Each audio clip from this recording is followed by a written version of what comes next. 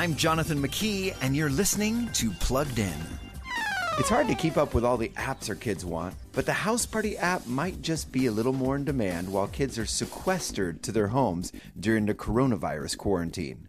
The app is basically a video group chat where users can communicate with each other, even play fun games together in groups of 2 to 8 people. This can be a great app for families to play with extended family and friends, like Quick Draw, a game embedded in the app. Think Virtual Pictionary.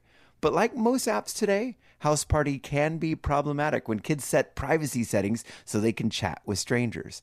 That makes this an app for more mature teens who've earned your trust.